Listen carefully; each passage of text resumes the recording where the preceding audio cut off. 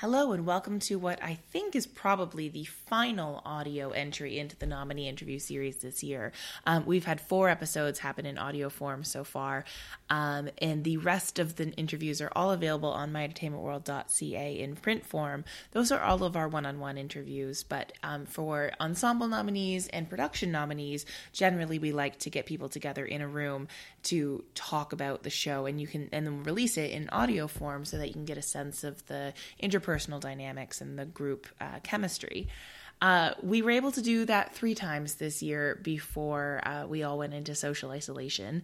However, we happened to get an email from the publicist of the show The Particulars, which is nominated for Outstanding New Work and for Outstanding Performance in a Play, which normally those are the sort of nominations that would result in 2 separate regular print Q&As with Matthew Mackenzie, the playwright, and Simon Bracken, the actor. However, when the publicist for The Particulars emailed us, they happened to mention that Matthew and Simon are actually roommates and they are isolated together.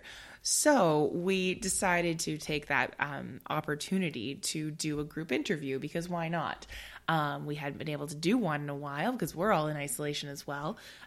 So we got together with Matthew and Simon, and as well as Jackie Houghton, who does this interview because she's the person who actually did the review of The Particulars and is responsible for the nominations. So we got together over Zoom and did a good old-fashioned Zoom conference call to do this joint interview, and so we can release it in audio form for you. There's lots of other things going on our podcast feed because we are all about that Zoom life. So we have, in addition to our usual podcast series that we have, which are the Shakespeare series and the Favorites series, during social isolation, we have invented 2 new series, or 2 new projects that we're working on, including Corona Cold Reads, which is a twice weekly Shakespeare reading, which the videos are all available on YouTube. You can check in with the live streams on Tuesday and Saturday nights, as well as the audio is available in podcast form, and the videos are available to watch anytime. We also have the Corona Movie Club, which is just a movie podcast. 3 times a week, we're just talking about movies, like book club format. So that's been really fun. That's really providing a lot of content to the podcast feed. So there's never been a better time to subscribe on iTunes. Just type in My Entertainment World. And then check out what's happening on the website, myentertainmentworld.ca. On Twitter and Instagram, we're at MyEntWorld, my ENT World. Always new content happening up there. And it also will keep you informed of what else is happening on the site on our many different platforms that we have. Unfortunately, the awards had to be canceled. They were supposed to be on April 6th, but of course we're all in isolation, so that couldn't happen. So what we're doing instead is just extending the nominee interview series. Eventually, we're just going to have to announce the winners on the website, which is not the amount of fanfare we usually like to have, but we make do. And then eventually, when we are able to get together again, we will have some sort of event to get the trophies into the hands of the winners. Because we do have trophies for you, so don't worry. Eventually, we will see when we're able to do that. But for now, what we have is the interview series. And so I hope you enjoy this chat that Jackie had with Matthew and Simon. First, I'm going to play a quick little introduction that I recorded with Jackie about why she liked The Particulars, why she felt they deserved the nominations, and then I'll get you right into the interview. Okay, hope you enjoy. All right. So my name is Jackie Houghton. Today I will be talking about the production The Particulars, written by Matthew Mackenzie, and I also nominated Simon Bracken as a lead actor in a performance. The show The Particulars is an intense show. You walk into the show, there's a single narrator surrounded by several women in these ethereal white gowns who are dancers. And you kind of take this very intense journey with the character Gordon through his life, just every single minute, tiny detail of his life. So we learn about his job, we learn about his place of worship, we learn basically everything about his routines throughout the day, his cat, his stray cat. and all of these tiny little minute details of how he works through his day. However, as the play goes on, you can kind of see Gordon, played by Simon, unraveling. So he's suffering from insomnia, and as the insomnia gets worse, his mental state becomes more unhinged. He feels that his house is infested with vermin and bugs are taking over his garden. So all of these things are leading you down this very dark path with Gordon as he continuously spirals deeper and deeper and deeper into this insomnia-driven psychosis, I would almost say, until you get to the end and you really figure out where his place of, where all of these emotions, where all of these things come from, not to give that away. So I found it to be a very intense and powerful and moving production, which is why I nominated it. And I also do love the interaction that Matthew Mackenzie plays with this single male narrator and these very beautiful dancers, and the play between those two different worlds as well. So that is the reasoning for my choice of The Particulars and Simon Bracken for nominees. Now here's Jackie's interview with Simon Bracken and Matthew Mackenzie of The Particulars. I definitely enjoyed The Particulars, and I can't wait to talk to you a little bit more about it. So I guess, first off, just to jump right in, see how we're doing, test the waters. I guess I've seen a lot of your productions, Matthew. I've seen Bears, I've seen Into the Fire, and the Particulars. Yeah, so Simon, The Particulars was the first show I've seen you in. But I suppose my first question might be how did you get into theater? What were your first experiences with theater? So that, where did you come from? Well, we both came from out west. I'm from Edmonton, and someone's from Winnipeg. And we actually met at the National Theatre School in Montreal. So that's how we came to know each other. And I got into theater pretty young as a child actor. And then didn't really love being on stage. So got into the writing side of things pretty young. And so I've kind of wanted to be a playwright since I was a teenager. So it's kind of nice to have shows happening. Did you have anybody that inspired you as a playwright? I think in Edmonton there's a lot of playwrights who are based in Edmonton and who come from Edmonton. Vern Thiessen, who's a playwright in Edmonton, he said it's really a playwright's town, and I love that idea. It's also a place where playwrights often produce their own work, so that's not sort of a foreign thing. So I've been doing quite a bit of that, which has been really helpful with shows like The Particulars and Bears, because they're on the page. Sometimes people think that they're a short story, but there's a whole chorus of dancers and whatnot in my head. So being able to bring teams together and realize what's in my head has been very satisfying. Amazing. I want to definitely get into more about the dancers later, so we're going to talk about that. What about you, Simon? What were your first experiences or inspirations? I don't know. I mean, I think I just sort of wound up in theater by accident. I was at the University of Manitoba, and I was not a drama major. I just took it as an elective. And I think it probably boils down to this rule that they had for intro to theater students, where you had to do 40 production hours in order to get an A in the class.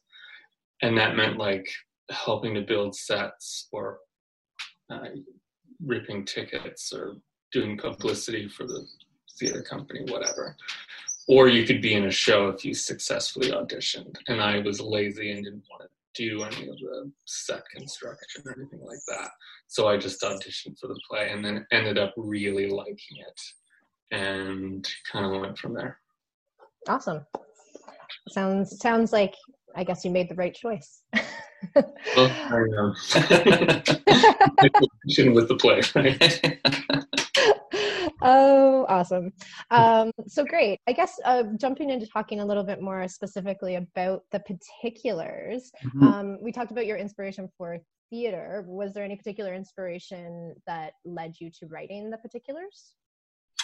Well, the initial inspiration, the very, very first inspiration was dealing with a mouse problem.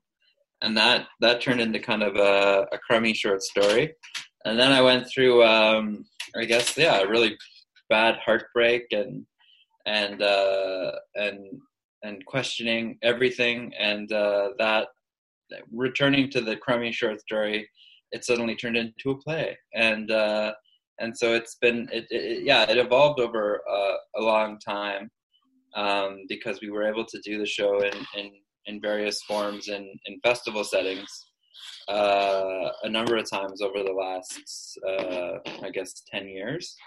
And so it's evolved quite a bit, and it's become more of a bit of a meditation on the complicated nature of grief and how that affects a lot of people invisibly that you don't know. You see those things on the internet that you don't know what someone's dealing with. Be kind to them, but I do find that fascinating. How some people will, if they're going through hard times, there'll be little tells that things are maybe not as they seem, even if they put on this sort of veneer of being very together. So yeah. Yeah. Going back to that complicated nature of grief, I feel like I've seen a lot recently with the COVID-19 and self-isolation, the idea of how globally people are grieving right now, a life that's lost to them, that they feel that it's lost to them anyways. Did you see any of the play maybe reflected in current times? I don't know, I could ask either of you that one.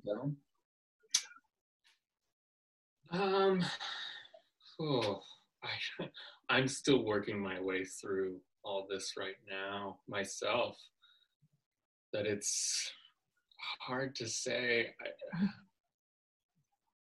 Yeah. Did your preparation for being Gordon help you at all to make this transition? I don't know if Gordon is all that prepared. I mean, Gordon is dealing with a very tragic situation, but there's also what my own experiences of grief. There's also the element of how much has he been able to forgive himself, and that exists somewhat outside of the situation of his fiancée dying. It has to do with problems that might have stemmed from before the tragedy. And how much does that color his life and his world? And how much, we talk about now with this quarantine, how much of our own ghosts and demons are coming out to play because we're alone. I think that's a significant ask. Yeah, it seems that someone mentioned the other day that we can't, maybe it was you, Simon, someone, my roommate, mentioned that we can't escape ourselves right now. And that definitely feels like part of Gordon's curse in the particulars, is he's stuck with himself. And he goes through the motions of every day as things kind of unravel. And it feels, at least for myself right now, I try to go through the motions. I'm a writer. I should be able to roll with this isolation working from home thing, but it still feels like I'm faking it. I gotta do it for real. That feels, to be a challenge. It reminds me of the particulars. No, I guess as the show developed over the past 10 years, thinking about the change of maybe people's attitudes or people's ideas about mental health and about grief, did that color any of the evolution of the play itself? Just audience reactions, or just society, what has become more acceptable in society? Yeah, I think that you know, it was a tricky play. It's a tricky play to sort of write about before, while we're doing it, because, you know, how things end, you know, for Gordon. You know, everything about mental illness, I think, like oftentimes that paints it as all, you know, people will come in and not laugh. And I think for me, the times that I've sort of struggled with things, it can be very, very funny, very darkly funny. And so, yeah, it does seem to affect people in different ways in that regard. I think that, you know, it's a fun play in the sense that when we're really kind of in the zone, you'll have little pockets of people laughing. One person will laugh at something, no one else will. And so it's not like it's not. Oh, there's my little dog breathing loudly. It's yeah. It feels like everyone has their kind of own conversation in the dark with the piece, and yeah. But we don't overtly say it's about mental health and everything. I think everyone walks away feeling that, though. So yeah, I like I did find it quite at points comedic, especially in the, I guess, front half of the play. Specifically the email. This definitely made me laugh. But I can see where you're coming from. So, like, building on that idea of how audiences react and different audiences react differently. I know one of the people that I went with found it profoundly uncomfortable, like a very uncomfortable play, and just really didn't know how to feel about it in the end. You know, how do you, like, I guess you've kind of already addressed this, but any thoughts about those sorts of reactions, like that discomfort, that, you know, almost and I don't want to say that this person did not like the play, but just was like, I never have to see that again. So how do you feel about those kind of reactions to your work? Well, I think I don't want to say that's what I'm going for, but I think that the nature of laughs, when those laughs are coming out in a kind of uncontrolled way, the awkward laughs, that always felt, because I love to listen to an audience, and that always felt like in the zone of the piece, just because everyone's got a different relationship with mental illness and grief, or the various things touched on in the play. And so I'll admit that, like, if the reaction is just like, oh, I loved it, I thought it was so funny that Gordon, like, oh, I feel like that, then I've missed the mark, you know? So I don't want to say I want to make people uncomfortable, because that doesn't sound like much fun, but I think that sounds, in the territory of where we're constantly exploring it, and it's not like we'd go into rehearsal every day and it would be like, ha, you know, rah funny. It's complicated for us too, and it's challenging. It's hopefully challenging for folks who come to watch. Yeah. No, that's good. That's how I felt. You know, it was a challenging play to watch, but I definitely enjoyed it. I guess for Simon, just to talk a little bit about how do you feel like your relationship was with Gordon? Like, how did you develop Gordon as a character? Well, it's so hard to track because we've done it for like over a decade. So it's, oh yeah, that's a really tough question, because I don't keep, you know, a journal, and I find it hard to remember what we did previously or and how that came across. Or it's also just, it's gone parallel with my own growth as an artist and an actor, and the choices that I make now are not the choices that I would have made then. I can say that every time we've done it, we've sort of both decided, well, we're not going to do what we did last time, which has been really refreshing. I think what I thought about Gordon this time around that might have been different from previous incarnations was thinking about how this sort of superpower of heightened language of him building and describing his world. Did that stem from, was that an incarnation of himself that was different than he would be in real life? Was that an id or an ego or something else talking, or a dream? And did that give me more license? I'm not sure that it did.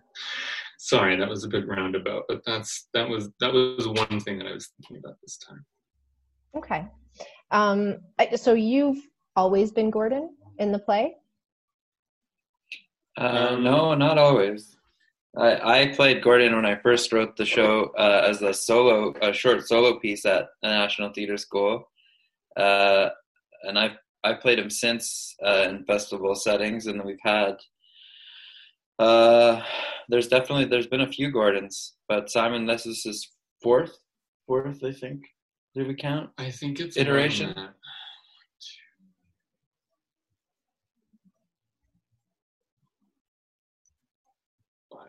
Yeah. So.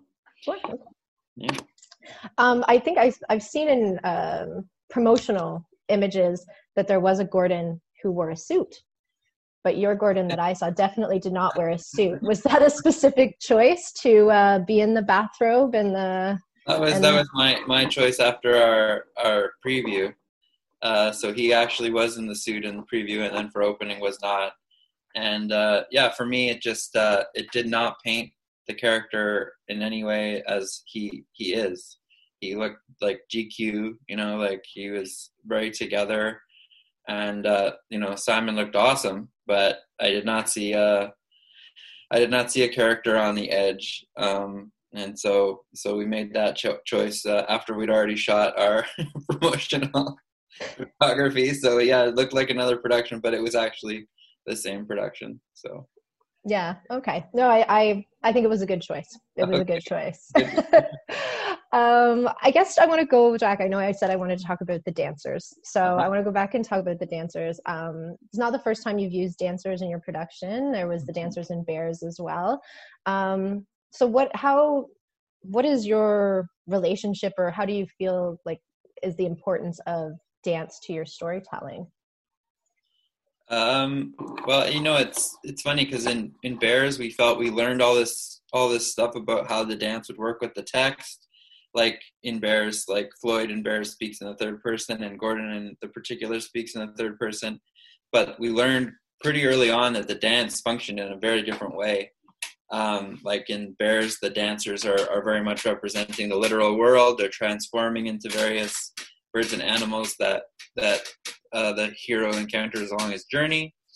But in the particulars, the dancers are much more like they're speaking to the abstract, and that felt, choreographer Alida Kendall, who's phenomenal. She was in Bears. We were able to have a number of workshops and really explore how the dance would work as it spoke about the abstract, and it felt that I'd still love to continue. We could continue discovering for a long time, but it felt like it made Gordon's story. It held it on a much more heightened plane for me, and I think for the audience. And so yeah, Alida can do through dance, and the dancers can do through dance what I can't do with words. So it's been an incredible luxury to have these choruses of dancers, and working with us to tell these we call them dance plays now. So yeah, no, they're beautiful. And what about you, Simon? How do you feel like your relationship was with the dancers on stage? How did you like working with them? I really liked it, but for just the nature of how we rehearsed it, and the fact that Gordon is sort of almost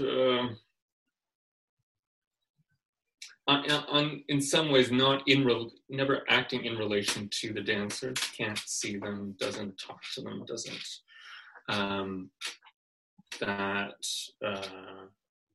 it was hard for me to know that they were there, because I was always facing out and just sort of ignoring them.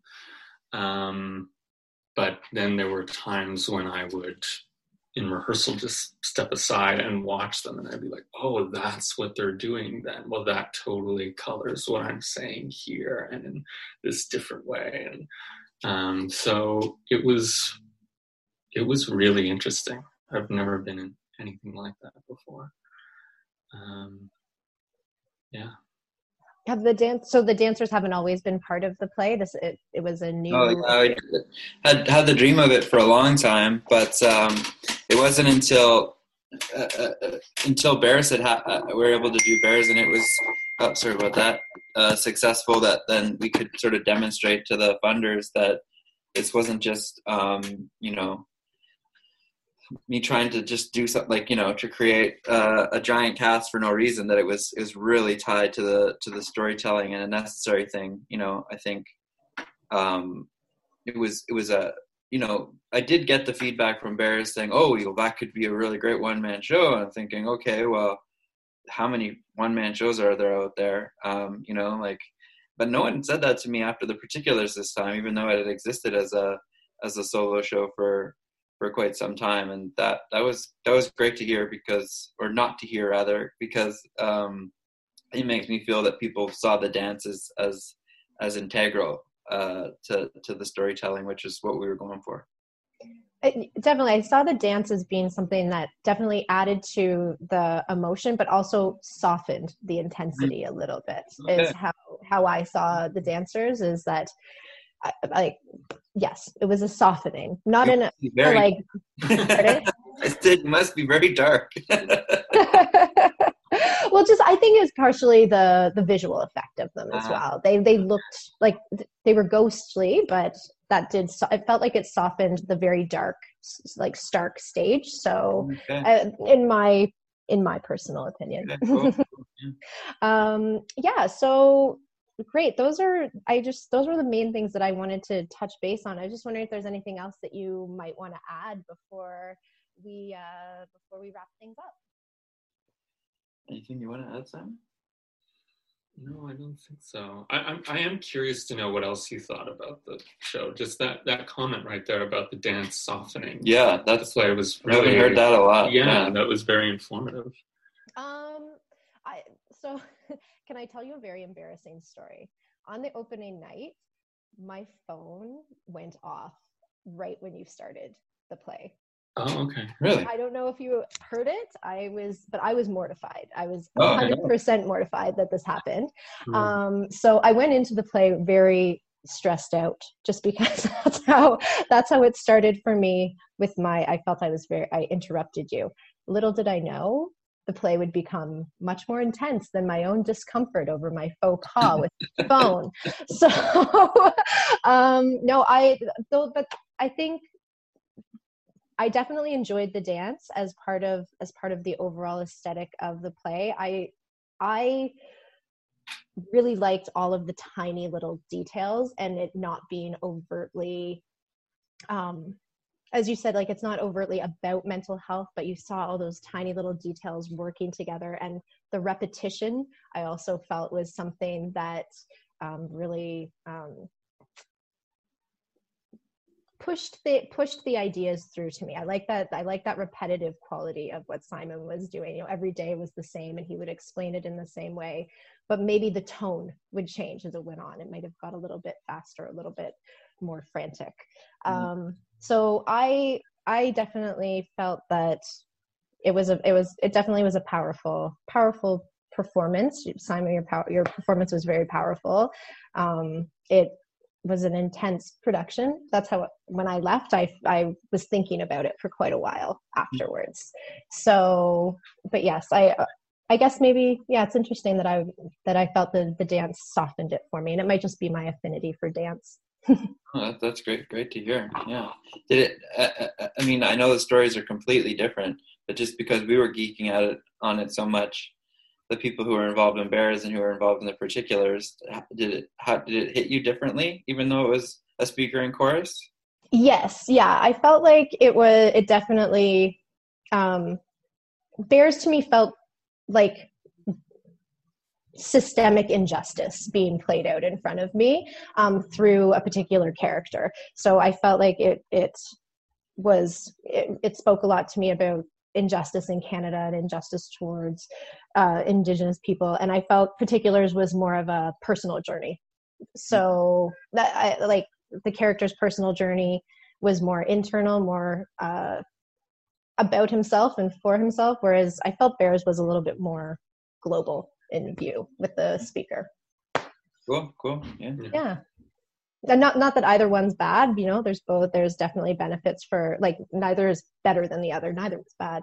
One isn't better than the other. It's just a different perspective how I felt it was. Yeah. Cool. Yeah. But I love the dancing in both. Different styles of dancing, different like purpose of dancing for the dance, but I also enjoyed, I think the dance is a beautiful addition to the play. Great. Yeah, that's good to hear.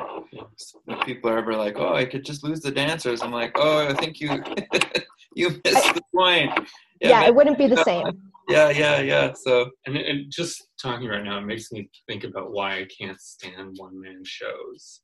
And it's because I feel ultimately, no matter what, it just boils down to a talking head. And the text is, it can become a sort of an affront on the audience, but the dance takes away from that. It's like, it's almost the same as having just one more scene partner come on and gives the audience a chance to breathe. Dance is less direct than a direct address. Mm-hmm.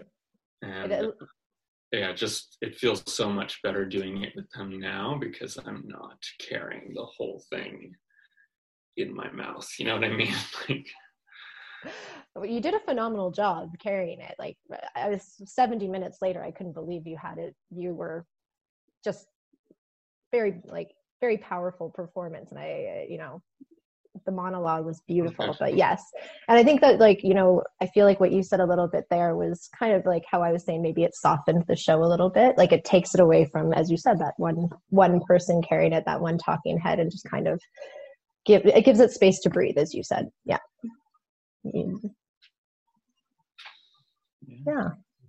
Well, I thank you. I know it's about half an hour of your time now, but if there's nothing else that I can add, nothing else that you would like to add, maybe, I don't know if Kelly wants to come back. I don't know if we want to wrap things up, but yeah, thank you for talking with me. I do appreciate it.